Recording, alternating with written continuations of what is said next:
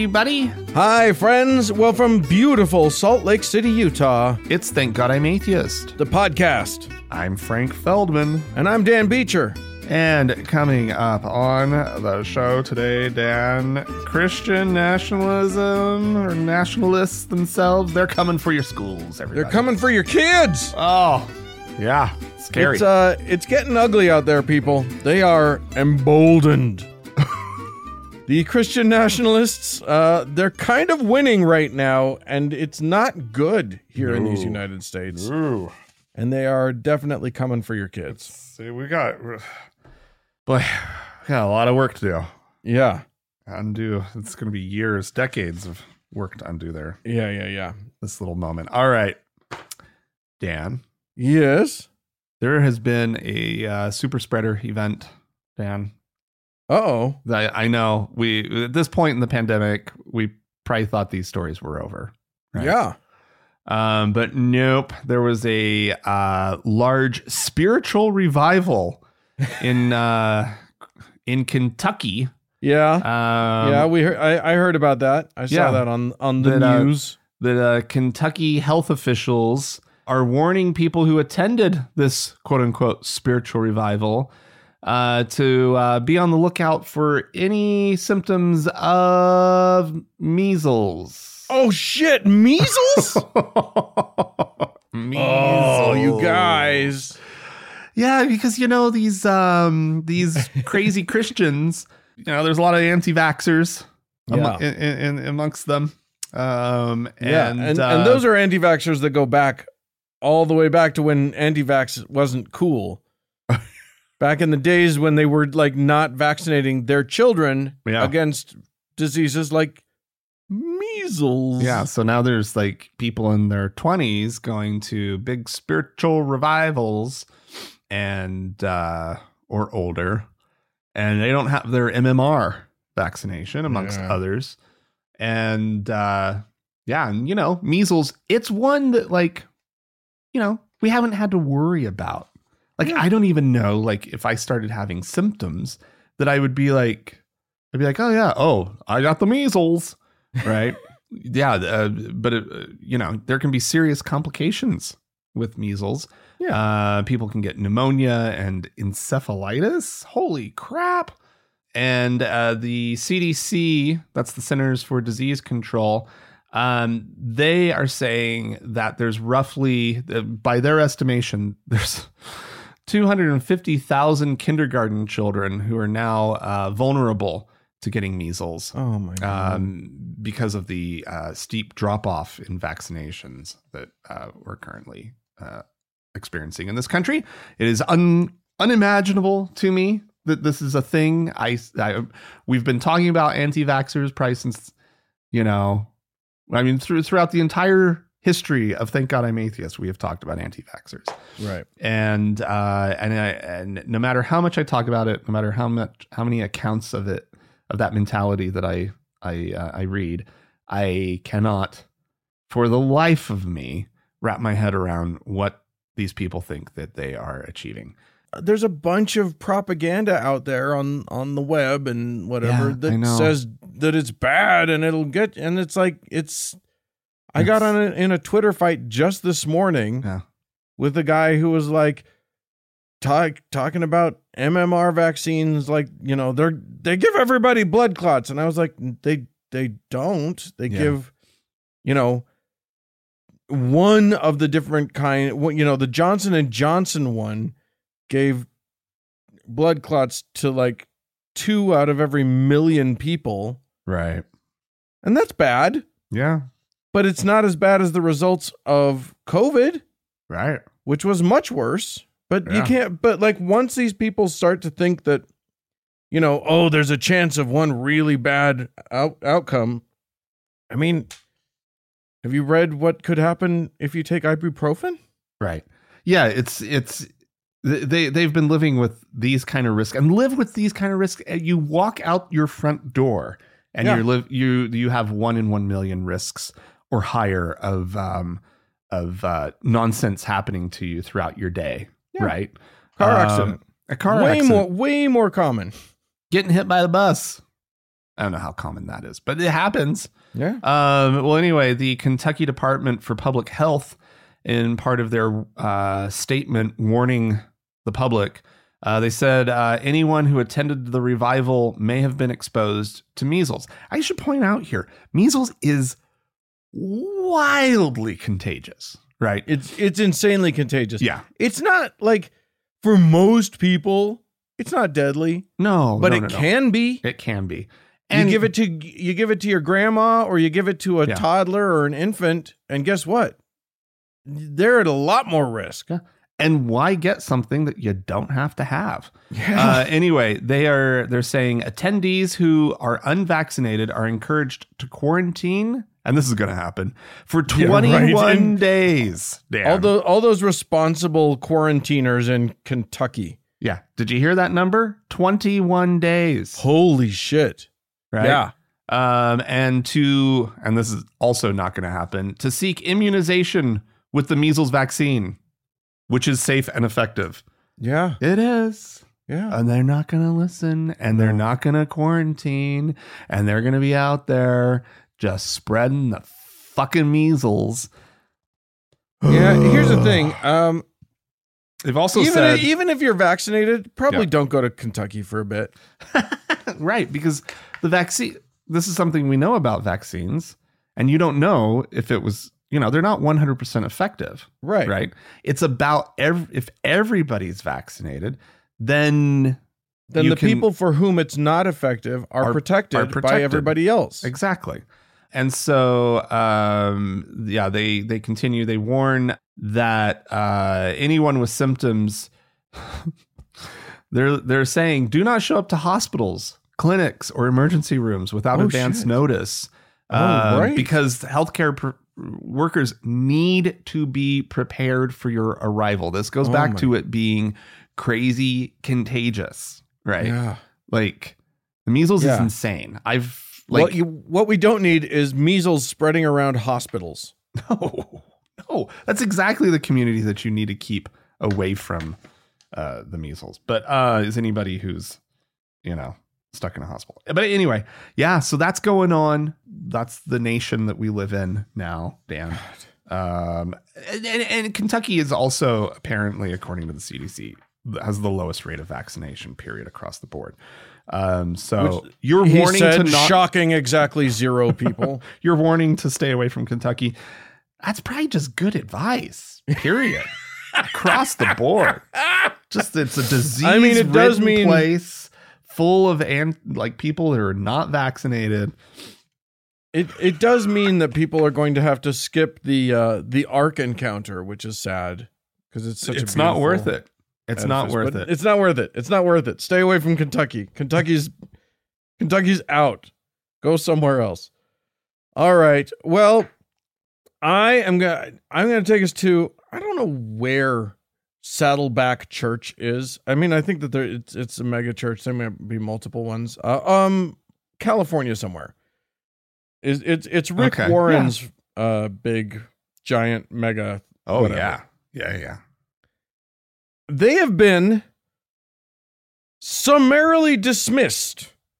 Kicked out. Saddleback Church has from the Southern Baptist Convention. What?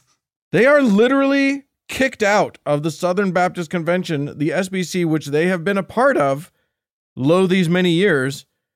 And I would like you, Frank, to see if you can take a guess at the reason why this incredibly conservative bullshit Baptist church has been kicked out from the SBC. They're too crazy.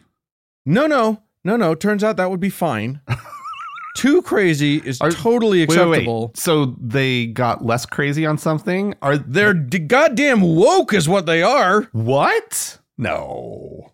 They have lady pastors. Oh, that's so woke. I was like, what did they come out of like nowhere and get good with the gays? Like, no. They still hate all the right people. They're still hateful as ever. They're just not misogynist enough. They're just slightly less misogynistic than they should be, according to the SBC. Wait, Southern Baptists don't allow lady preachers? Not the SBC. And I'm saying lady preachers and sort of yes. That we just I'm using their approach to it, of course. Yeah. When Andy Wood replaced Rick Warren as the head of Saddleback, his wife Stacy Wood became a teaching pastor for the church. I'm shocked. And I think they have a couple more women who are not being silent in the church the way the scripture tells them that they should, the way Paul was very clear in his epistles. Right. And so the Southern Baptists, they're just like, we don't know what's going on over there. Like, these people can they even claim to be Christian?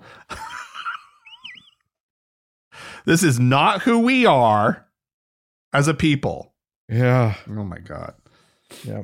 So yes, that's amazing. When Rick Warren's shithole of a church is too woke, something special's happening. This isn't the only. There was another SBC story about a guy who was sort of a whistleblower, a guy named Todd Benkert, who was on the who was really pushing for the SBC to take strides in fighting clergy abuse of kids and constituents. What do you call, whatever you call the people in their church.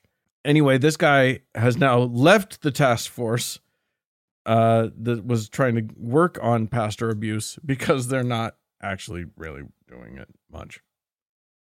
So working on the issue. They're not actually plenty. There's plenty of abuse, but they're not actually putting in the effort that they should. So Jesus.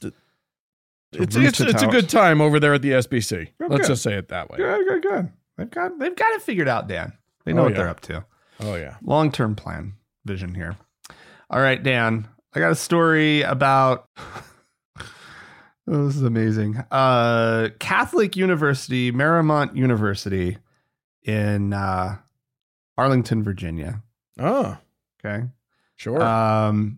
They're cutting some programs. Oh no, Dan. And this is, they're just trying to be responsible. They have lack of interest in certain programs at their school. And they're like, why are we paying this money to keep these, programs and departments up and running? Like, it just doesn't make any sense.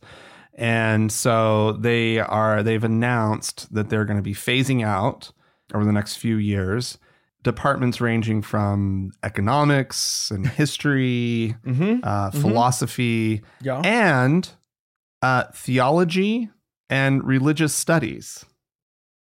They're getting the axe, Dan. Oh, Catholic school saying, nah, no more theology program. We're done.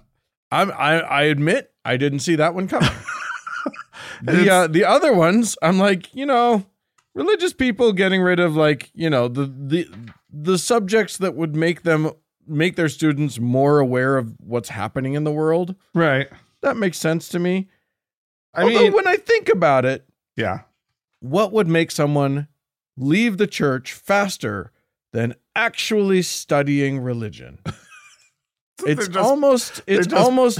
that I think about it, that makes a lot of sense. Right. I just like that they're also recognizing that their student body has no interest in religion. So they're cutting it. Right. Oh, Jesus, really? Yeah. Oh, fine. It is concerning to me, though, that incoming freshmen aren't declaring economics and philosophy and history, though, as majors, right? Like people we need historians. We definitely need historians. We need philosophers. We need economists, right? And economics is really weird to me because that is applicable. Like, you can go out and get a job, right? So I don't know what that's all about. But Yeah, I guess. I don't know. I mean, yeah, you go work at a bank, right? I guess. I mean, that's what I would assume. That's what I've heard of economics. I don't know. Is economics really all that liberal arts? Because that's what they're saying. They're cutting their liberal arts programs. Yeah, because economics is it's kind of the flip side of the business school coin. It's like the theoretical side of it. It's the wooey side. It's the almost the wooey side of business. And I feel like it's all theory and no practice, and people want, people who are interested in business go into business, the business side of it. They don't want to know about economics and whatnot. Well, anyway, a growing group of concerned alumni have set up an online petition. They're very concerned. They say that the elimination of these programs will harm Marymount's mission. Without these traditional majors, many of which are part of and the foundation of a university. Marymount's decision not only goes against its very mission, but also devalues the impact that these programs have had on shaping and guiding the careers of their alumni. And that is now, I don't know if they're getting rid of electives in these sort of fields of study, but if they get rid of the whole department, they're not going to have people to really just go away. Right. Exactly. And it's I think about how annoying taking some electives was in college, right? Oh God, I don't have to go take this, anthropology class or whatever. But then at the same time, looking back, I learned stuff, right? I loved those classes, and it expanded my education. It gave me a broader worldview, right? Yeah, and I think it's a little scary I get that universities need to evolve, right? And keep up with what's going on in the world. And they should be probably a little more straightforward with students who are getting majors that don't have a lot of applicability in the world, right? As far as going and getting a job, right? Immediately. I think they should be more clear about that stuff. But that's kind of scary stuff, though, if universities get too narrow in their offerings, right? When you said that the alumni were writing letters, it's basically the letter is just, would you please continue to be a university? Yeah, we would appreciate it if our alma mater remained a university, right? Instead of an engineering training school, a trade school, whatever.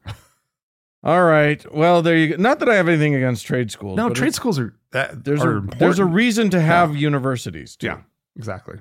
All right. Well, I am going to lead into the story that I know that you've got coming up. Okay. And the way that I'm going to lead into it is with a story about the San Diego Catholic Diocese. Now, okay, you and I have said it is the official position of Thank God I'm Atheist that if you have a diocese, you have a child sex abuse problem. It is just a thing that seems to be part and parcel. One follows the other. Yeah.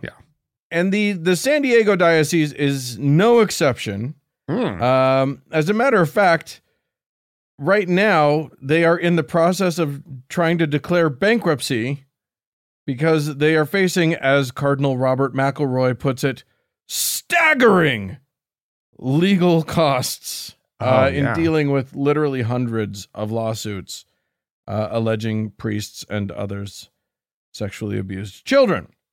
Yeah, maybe, I don't know. Maybe they should have done something about that problem. You'd think. Well, in fairness, Frank, traditionally no one did anything about it. For centuries, they got away with it. It's only as a fringe changing benefit, now. It feels right? unfair to the church that they would change the rules and suddenly hold people accountable. But this church also, there's another allegation against this diocese that has just come out. A lawsuit has been filed on behalf of more than 100 plaintiffs, alleging that this diocese transferred at least 291 parcels of real estate with a total value of more than $450 million. Oh, wow. To different shell corporations in order to hide these assets from the sex abuse victims. Oh, Jesus Christ. Just do right by these people. You didn't protect them. You like an organization that like preaches a lot about repentance and whatnot. Well, and taking care of the victims. Yeah. But they need to be held. They would hold any of their parishioners accountable for whatever. Yeah. Right? Like it's, I mean, I suppose they want the equivalent of whatever, like, the church saying a bunch of Hail Marys and Our Fathers right. would be for this, right? Like, oh, we'll go pray for a while about this. Right. We'll do a few rosaries. Yeah. That literally, I think that's the problem is that their version of accountability is nothing like actual accountability. Like real accountability, yeah.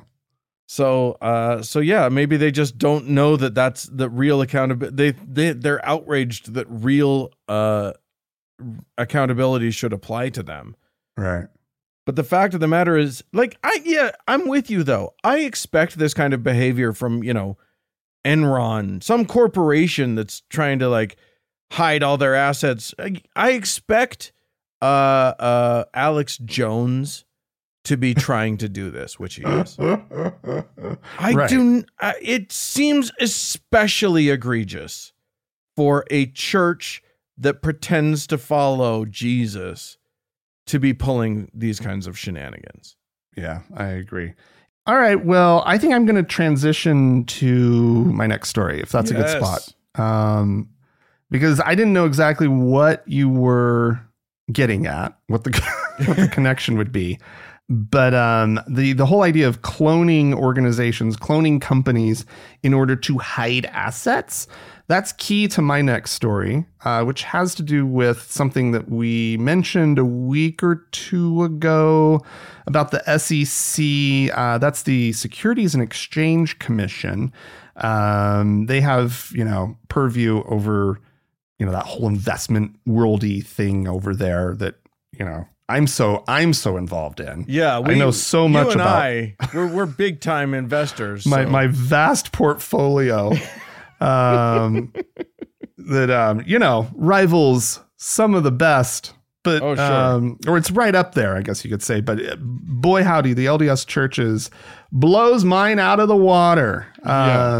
We've talked about it before. This is the $100 billion fund that we've referenced for years now, I think. Yeah. Since the story first broke, Mormon leaked it back in the day, right? Yeah. And the SEC has been investigating and has come to a settlement with the Church of Jesus Christ of Latter-day Saints. Those and wacky Mormons. And their investment firm, Ensign Peak Advisors, which specifically took surplus like tithe money, right? And invested it. And they got going back in the mid-90s. And by 2001, the good folks over at Ensign Peak Advisors, they realized that they were sitting on a sum of money that might be embarrassing to the church. Considering that they're a church that like tells their poorest members to tithe regardless. Yeah, I can see why that might be a little bit of an embarrassment. Exactly. And so they suggested to the top brass at the church, and this had to go all the way to the top. This is an important detail, that it was the first presidency of the church that signed off on all of these actions that we're going to go through here real quick. So they set up a shell company to hide these assets from public view. They set it up in California, and they, after the fund continued to grow, it got to an even more embarrassing number at some point in the following years, and they realized that maybe they hadn't done good enough of a job of concealing ownership, like who actually owned the church, because they were having like just church employees that would be sort of publicly searchable. They'd be known that this person worked for the church, sign all the documents as being like the manager, the fund manager. Right. Right. And so that might be traceable if they're not careful. And so they set up a new shell company, this time in Delaware, I want to say Wilmington, Delaware. So that was in 2005. And again, it continued to grow. And by 2011, they decided they needed a second LLC to conceal all the money, because it was getting so big that they just figured somebody's going to like want to know who actually owns all this, right? Right. Let alone the SEC, right? Which and here's how the SEC got them. Apparently, once a fund gets over $100 million, they have to start filing a specific form called like the 13F. Form 13F. It's just a disclosure. Right. It's just, that's all it is, right? You it's just like, have to admit that you have that much money and let them snoop around a little bit. Yeah, sure. Right. But like, no, they didn't. They knew that this was a horrible amount of money, right? Yeah. This is starting, they are embarrassed by the sum, right? It's Bond villain sums of money at that point. So then in 2015, someone apparently began connecting the dots, and they sort of saw they were figuring out that all of these holdings and these LLCs and whatnot actually were getting traced back to Ensign Peak. And so the senior church leaders approved a plan to gradually and carefully adapt Ensign Peak's corporate structure to strengthen the portfolio's confidentiality. So they formed 6 additional clone LLCs. And all throughout all of this, and here are the shady practices that I saw, aside from the not following the rules part. They had business managers over the accounts who were given insufficient information for them to be able to warrant what they were providing was, quote, true and complete as certified on the forms, right? Just sign a paper. You don't need to know. Yeah.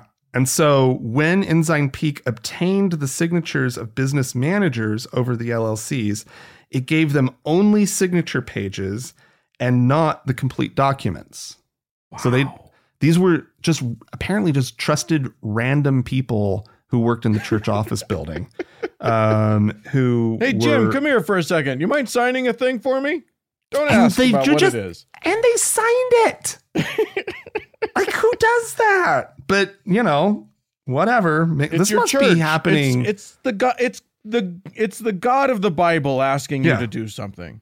And Jim or whoever was probably just like, wait, so what? I own a ranch now? No. Just don't ask questions. Don't ask questions. Oh, it's an orchard in Florida. No, don't ask. Don't ask questions. And then let's see. Oh, the forms also misstated that they were signed at the LLC's stated addresses, which were scattered across the country, right? Oh. When all the business managers were located in Salt Lake City. Of course. So, so the fine, let's get to that. It's, this is the settlement. The church itself is on the hook for $1 million. And Ensign Peak is facing $4 million, or has agreed to pay $4 million in penalties for failing to properly disclose the holdings, accusing them of going to great lengths to deliberately obscure investments from the public and federal authorities. Now, $5 million, if you look at it, that is 0.01% of the holdings.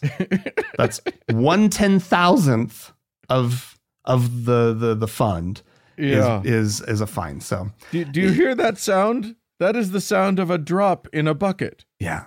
No kidding. Yeah, you have $10,000, Dan. Does it hurt if somebody comes and fines you a dollar? Yeah. I think I'd be okay. You're going to be fine. You're going to be more than fine. It's already a rounding error for them. You've already made more interest. Yeah. In the meantime.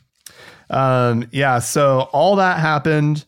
The church is trying to spin it that like, oh, well, we've been cooperating and blah, blah, blah. This was just some paperwork, right? Yeah.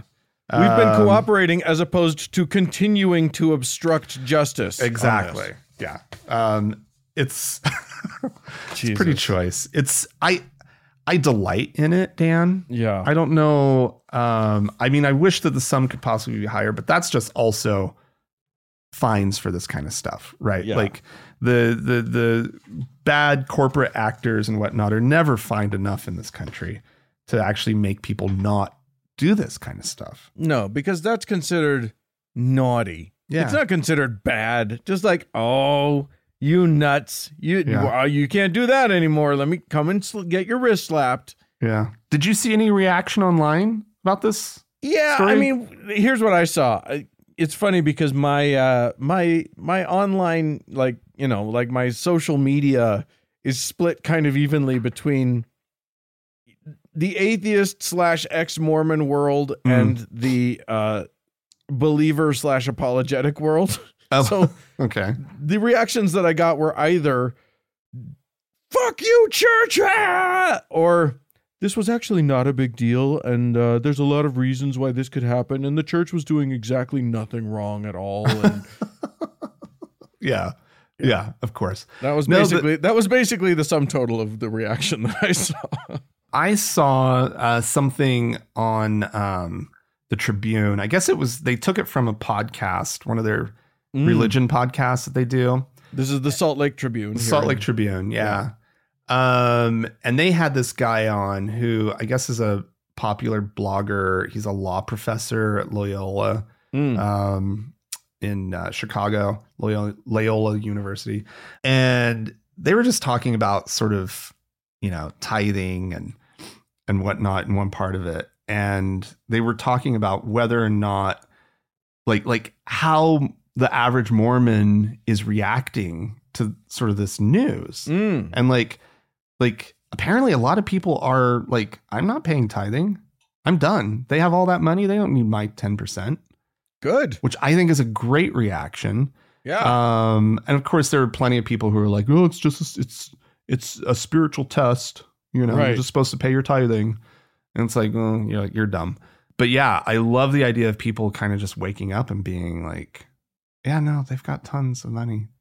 They're fine. I mean, it's kind of this, I see a lot of this prosperity gospel thought too, of like, the more money the church has, the truer it probably is. Like, God has obviously blessed them with like 100 billion times 100 billion blessings. So Jeff Bezos must be like the most spiritual man in the world. But that's a lot of America thinks like that. Like prosperity gospel says that specifically. Yeah. Like if you're wealthy, you must be godly somehow. So gross. Good thing there's nothing in the Bible that refutes that literally directly. Like nothing that Jesus himself said that is literally a denunciation of that exact concept. Yeah, exactly. Because that would be weird. All right. Well, I'm going to close this out with a quick, very strange, but positive question mark story. I'm still wrapping my head around this one. Okay. All right, Frank, when I say Lutheran Church, Missouri Synod. Oh. What do you think? I think really conservative. Yeah. I think gay haters. Yeah. And that's probably about all that comes to mind. Yeah. So when I tell you that the president of the LCMS has recently come out, and this is Matthew Harrison. He's the president of the LCMS. He said he was talking about how there's a whole bunch of LCMS members who are unshockingly to you and me, alt-right Christian nationalists. This seems part and parcel to me. Right. In my mind, that seems like exactly where the Lutheran Church Missouri Synod wants the world to go. Right. He called it evil. Really? And has proposed excommunicating white nationalists. What? He wants to be a congregation of one? Right? Because he said he was talking about people on Twitter and social media who are like propagating pretty radical stuff, but it feels like that's kind of the direction that conservative Christianity is going right now in this country. But he said, quote, "This is evil. We condemn it in the name of Christ." I mean, good for him. He was talking about, quote, "horrible and racist teachings of the so-called alt-right," and talking about ideologies like, quote, "white supremacy, Nazism, pro-slavery, anti-interracial marriage, women as property, fascism, death for homosexuals, even genocide." Wow. And he's condemning this. I should not be having this reaction of like, wow, good for him. Right? Oh. Yeah. It would be more meaningful if this was like, yeah, obviously. But this is shocking. I am shocked. I mean, to be fair, really all I know about Missouri Synod is that they traditionally are extremely homophobic. Yeah. Right. That's like literally the only thing I know about them. So I don't know like what the broader community sort of what it feels like to be a member of Missouri Synod, right? I don't either. And so I barely know anything about them. I don't know if our shock and horror should be so surprising, but the fact that any sort of conservative Christian group in these United States at this moment in history has this person as their head, as their leader. That's the surprising thing. Is surprising. And you can rest assured that at very least calling for the death of gay people is a bridge too far for this guy. Yeah. Hey, you know what? Like that's something. That's something. That's something. Look to hear about him being kicked out anytime now. Now, he's calling for their excommunication. Is that what you said? He's saying, what he said was, quote, "where the call to repentance is not heeded, there must be excommunication." Wow. Okay. So he's not messing around. He's not saying we should probably not do that, whatever. He's saying this is evil. Yeah. And everyone who spouts this kind of nonsense needs to repent. And if they don't repent, they're kicked out. I mean, yeah. I don't know if they'll follow through on that. Yeah. Or that the people who are kicked out, that they're even going to care that much. They're like, oh, fuck you. Right. The world that we live in now. They'll find the SBC, the Southern Baptists, will welcome them with open arms. Good. But that's wow. I thought that was an upbeat thing. Now, if any of our listeners know more about the Missouri Synod than you and I do, Frank, they can write into us and let us know. The place to write is podcast@thankgodimatheist.com. Or call and leave us a voicemail message. Tell us about it. The telephone number is 424-666-8442. Stick around. There's more show coming up.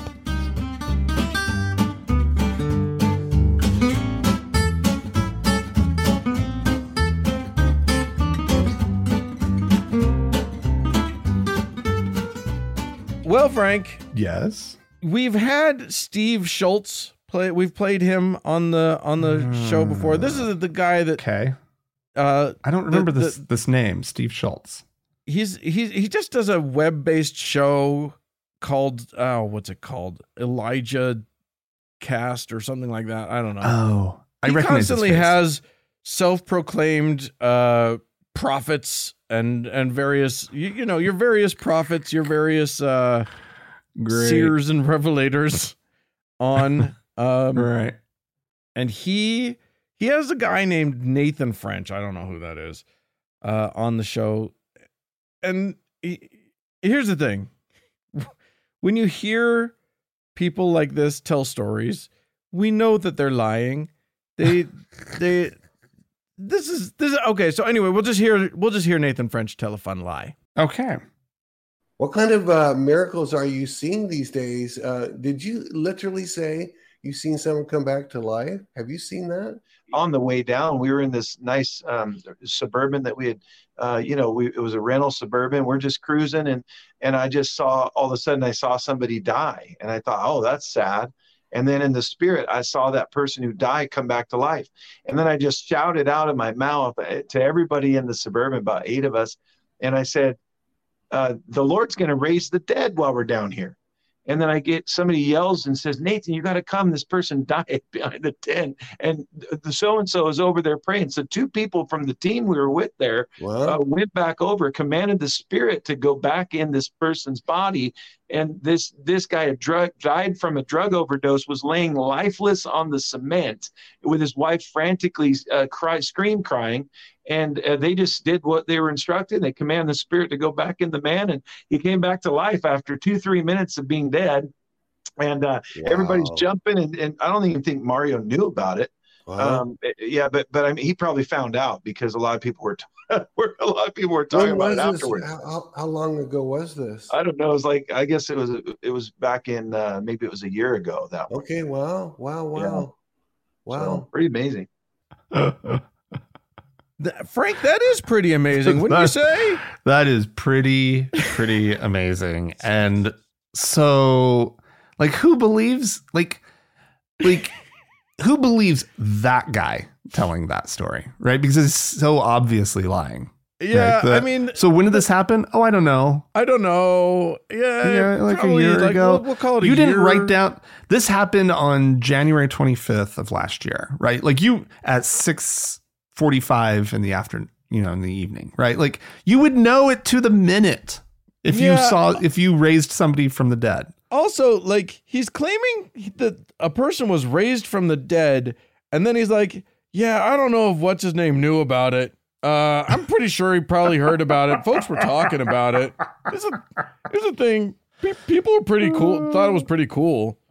I mean, what he also described was quite possibly somebody who had naloxone, right, administered to them for an overdose, right? Well, that's if you think that any part of this story actually happened at all. No, of course not. But like he describes, somebody dead from a drug overdose or whatnot. Yeah, people basically do come back from the dead. Yeah. And it's called, being delivered medication for an overdose. That's what's funny is that what's really weird is that so many people, these pastors, these prophets, these whatever, so many of them have stories like this where someone was delivered, was brought back from the dead. And yet when you ask them specifics about it, suddenly it gets hazy. Yeah. Which is a little weird. Yeah. Like, are there medical records of this? Well, yeah, but on the medical records, it says that they were delivered medications that saved their lives. So we can't really use those for faith promotion. Anyway. Bob was there, but I don't know. He may not remember it. He's just, there was a lot going on that weekend. There was a really cool band that played, so it's easy to forget stuff. That's funny. All right. Well, we had some folks write into us. This is from Andrea, who says, "Hi, Frank and Dan. Your piece about parents approving of their kids' religious choice on the February 14th episode struck a chord with me. Oh.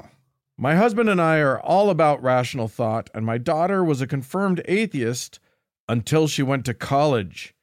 Oh. Imagine my horror when she fell in with a group of evangelicals." No. That would be terrifying. She told them she wasn't going to adopt their religion, but went along to their church social events where they started slowly indoctrinating her. This is the start of a horror film. Yeah. At spring break, she came home on the verge of joining the church. My husband jokes that we weren't worried about her getting into drugs and sex at college, but were alarmed when it looked like she was going to join religion. When I expressed my misgivings about how religious she was getting, she launched into a speech about not judging everyone by the very negative experiences I had with evangelicals when I was at college. It didn't feel too nice to be lectured at, but she had a point. In the end, she pulled back from the brink, so I didn't have a test of the parental pledge of unconditional love and acceptance that I made to her. But it did make me examine my own mindset. Yeah. It's easy to say one is open-minded and liberal until someone you care about goes against one of your own deeply held prejudices. The first step in combating those prejudices is being aware of what they are. I keep on trying and learning. Yeah, if I had kids and they started to go down that road, I would be pretty worried. But then we do have to remind ourselves that, like, good people are religious all the time. Yeah. Like, and are fine and are kind and are okay. But when you use the broader term religious, it's like, oh, okay, because you can also, like, maybe they're, Anglican or something that's gentle and not so threatening as, evangelical. Like, I think people have a right to be like, oh, I don't want my kid becoming evangelical. Just like you wouldn't want them to become Jehovah's Witness or Mormon, right? Like, right. Like there are worse groups than others out there. Yeah. For various different reasons. Damn right. And so, yeah, that's concerning. Thank God your kid, Andrea, didn't go down that path. Didn't go down that path. Yeah. Oh, man. Dipped her toes in the pool, though, in the baptismal font. All right. And friend of the show, Philida, wrote in to say, hey, usual suspects and Kate. Kate was very pleased that you included her. Aww. My 75th birthday was the first Friday of this month. Happy birthday, Happy Philida. birthday. So I reviewed my Patreon subscriptions and found that Thank God I'm Atheist had changed its tithe. I've felt a bit of weakness in my magic now I know why. So I upgraded from a patriarch to a prophet, seer, and revelator. Oh, wow. That is you know what? That's a strong upgrade for your magic. For your all your fake magic is powerful now. And you get to start your own religion. So Philida goes on to say, since the cool spaghetti monster name was already taken, I thought of the Church of the all-knowing, all-seeing, all-powerful wheelchair. I would ask you to be members, but you must perform the sacrament of running through a pile of dog shit and shouting the name of that other god, then cleaning crap off of the wheels, the push rims, and your hands. Oh. I've done it, and it is not something that I wish on anyone. Yeah, people. Well, that's a very specific sacrament, and think of the wheelchair bound when you are considering not cleaning up after your dog. Yeah. Will you please think of poor Philida? If it's not enough that it's disgusting to leave your dog's poop everywhere, right? Yeah. Think of the wheelchair bound. Thank you, by the way, so much, Philida, for upgrading your donation. We also have some other people to thank. We do. I'm going to start us off. Oh, right. Samaya has given us a one-time donation. She is now, I'm going to say, a teacher. Nice. Gets all the magic involved in that. And Meredith, who sent us a lovely email, also is now also a teacher. Nice. In our priesthood. So couple of priesthood bestowals there. Yeah, what do you wonderful. got for us? Well, we have over on Patreon, we have a new deacon by the name of Christopher. So thank you. Wonderful. Thank you. And Marjorie is a new teacher.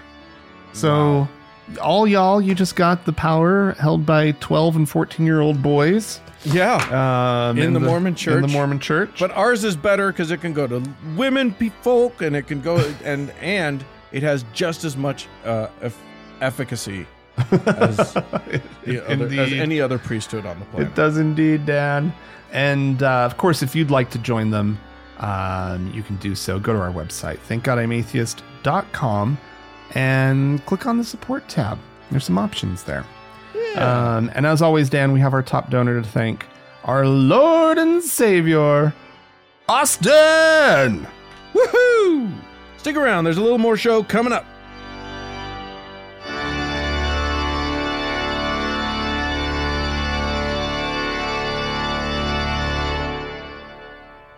Well, Frank. Dan.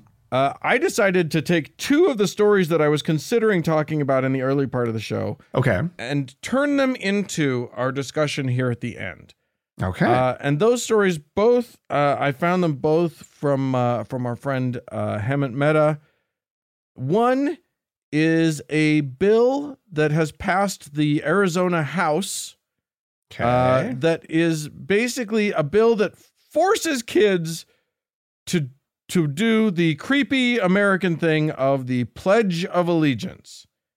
Oh, God. As it stands right now, there is much precedent in our legal system saying that no, you can't force someone to pledge their allegiance, even if it's to our great country.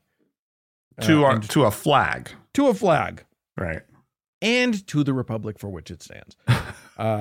But yes, it is a weird thing that is done here in the United States. It should just be got rid of. Mm-hmm. It's a relic of the communism scares and all this stuff. Anyway, it's bullshit. It's stupid. It shouldn't exist.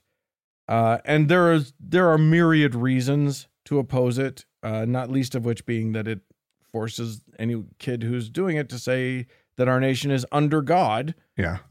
Well, I think but also like, you know what? There are plenty of people who have good reasons not to pledge allegiance to a country that does not feel like it empowers or that does feel like it disempowers them. Right. There are also people who have religious objections. Yeah. Right. Which I would love to know how they are they just like, well, fuck the J-dubs. Right. Is that exactly. kind of their attitude? Jehovah's Witnesses don't count as real Christians, so we don't have to do what they say. Right. We don't have to worry about them. The other story that I wanted to talk about, it comes to us from your former stomping grounds, Oklahoma. Oh. Where the state board of education has a guy named Ryan Walters, who is the superintendent of public instruction there, has decided to start a blue ribbon committee to look into faith and prayer in schools. Oh, good. This comes after he received a letter from some religious leaders, just some pastors and presidents of various weird foundations and groups. Mm-hmm.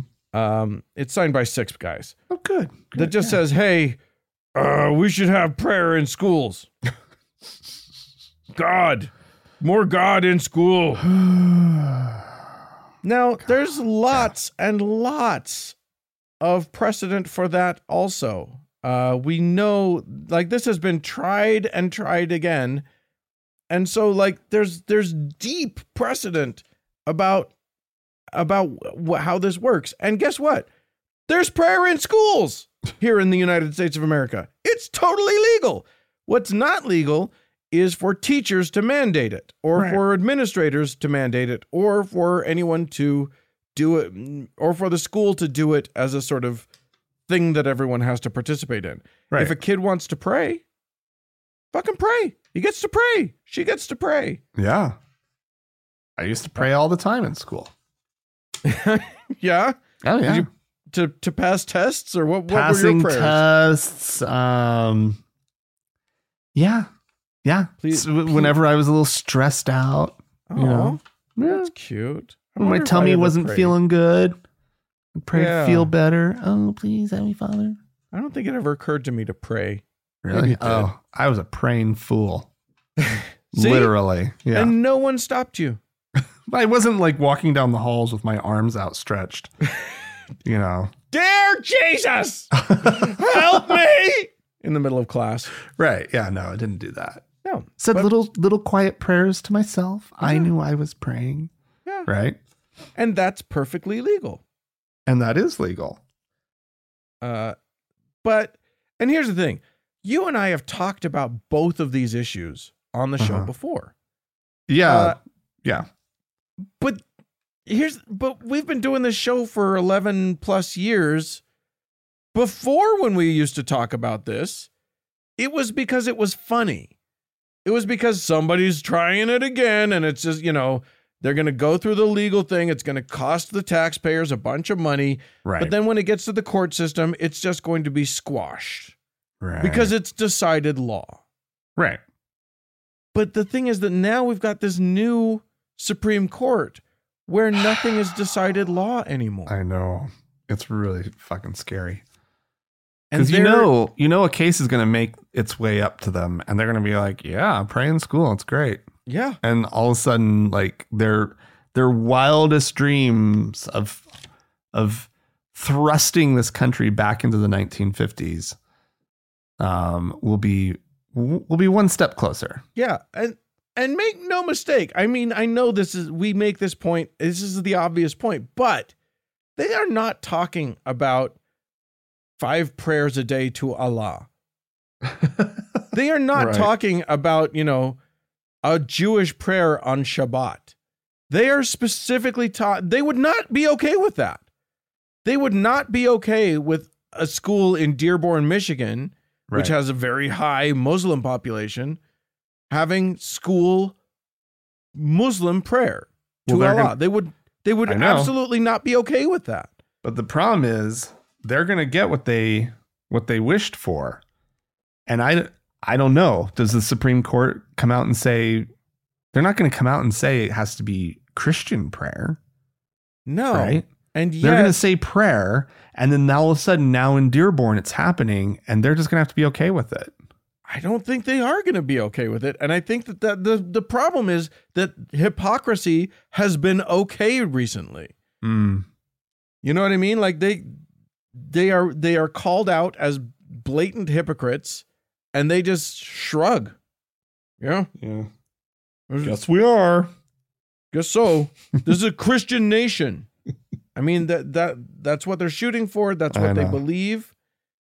And Christian nationalism being what it is right now, even though it is genuinely a minority viewpoint, it is currently the most powerful viewpoint, or a very powerful and viewpoint. Ascendant.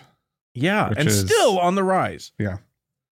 Literally, I keep seeing things like people talking about, there was that one, I don't remember what this woman's name is. There was that one woman who was a Senate candidate in like Delaware, and thank God she lost. But I recently almost played a clip of it. She came out and said, I hope that Putin comes in and saves us, because we need to have a leader who is willing to talk about Christ, and we need an actual Christian leader. And I was like, there is no more Christian leader in these United States than fucking Joe Biden. No kidding. He is all in on his Catholicism. And it feels 100% sincere. There's nothing fake or phony about it. Whereas, no one who knows him. And they were okay with Donald Trump. Right. Who also isn't an evangelical. Right. What he claims to be, if you asked him, what is it, like Presbyterian or something? Well, I think officially he's Presbyterian. But he's just a big old what a phony. Presbyterian is, I guarantee you he won't be able to tell you. But he's a big old phony. Like, he lets them come in would let them come in and do like pray on him and whatnot. And it's like, ugh. It's just it's all such bullshit. Yeah. But holding up his little Bible. you know? Right. Like it's so performative and fake and obvious, but they're getting what they want, so they're fine with it. That's the calculus. But how, like, to wish Putin in, I don't even into the country to take over. I mean, what's in her head? I don't fully comprehend. But that's just full on. Like, I don't even know where that comes from. It's so anti-American, right? Yeah. It's so like, really, the Russians. That's who you. Okay. Yeah. I don't understand how the conservatives, how the right has gone all the way around, right? And like, I mean, these were these were the most scared people during the Red Scare. Yeah. Right. Yeah. Like exactly. What the fuck? I can't. Yeah. Now that Russia isn't communist anymore, they've swung around to being pro Putin. Yeah. Lauren Witzke. That was the name of the woman that I was talking about. Lauren Witzke, who has floated the possibility of another Senate campaign for herself, by the way. Jeez. Okay. But yeah, literally, she said that her justification for this was that our country is, quote, just drifting farther and farther away from God. And she's thinking of, because the extreme right has painted Putin's horrific invasion of Ukraine as a liberation from we're just fucked. From those, those evil Western European values. Yeah. It's cuckoo bananas. They live in a bizarro world. And the problem is that right now the Supreme Court of the United States is with them. Yeah. So well, they live in a bizarro world, and they are making our world more and more bizarro. Yeah. Like they've figured it out. I mean, they're on track. Yeah, it's true. So, unlike how we used to respond to bills passing that forcing kids to pledge something, or right, which was the possibility of forced prayer in school, I'm no longer joking about that. That's not a joke to me. That is now feels very, very scary. Yeah. I think somebody needs to tack an amendment on this bill about the pledge, forcing the pledge on everybody, that would revert to the original salute. Yes. Because it was basically the Nazi salute. All the kids in the classroom would raise their right arm up, straight arm up toward the flag, and say the Pledge of Allegiance. So it looked a little like they were, fucking Nazis. Youth. Yeah, it looked a little Hitler Youth. Yeah, it was totally that. And so people were like, the optics here. Put your hand over your heart. Yeah, exactly. Let's do that instead. So let's lower those hands right down. Yeah. Okay. Well, listen, if there are any rays of hope or sunshine out there in the world that you want to let us know of, that'd be great. Or if you want to tell us about more darkness and destruction, you're welcome to do that too. podcast@thankgodimatheist.com is where you send the emails. Or call us and tell us about it. We'd love to hear your voice. The telephone number is 424-666-8442. Yeah. Hey, go to the Facebook page, facebook.com/TGIAtheist. Click the like button. And if you'd like to join one of our members only lounges, you can do so. Go to our website, thankgodimatheist.com/members only. Yeah. Thanks so much to the Red Rock Hot Club for their use of their beautiful music. And thanks to Gordon Johnston for the use of his music. And thanks to all of you for tuning in. We sure do appreciate it. Thanks so much. Bye-bye.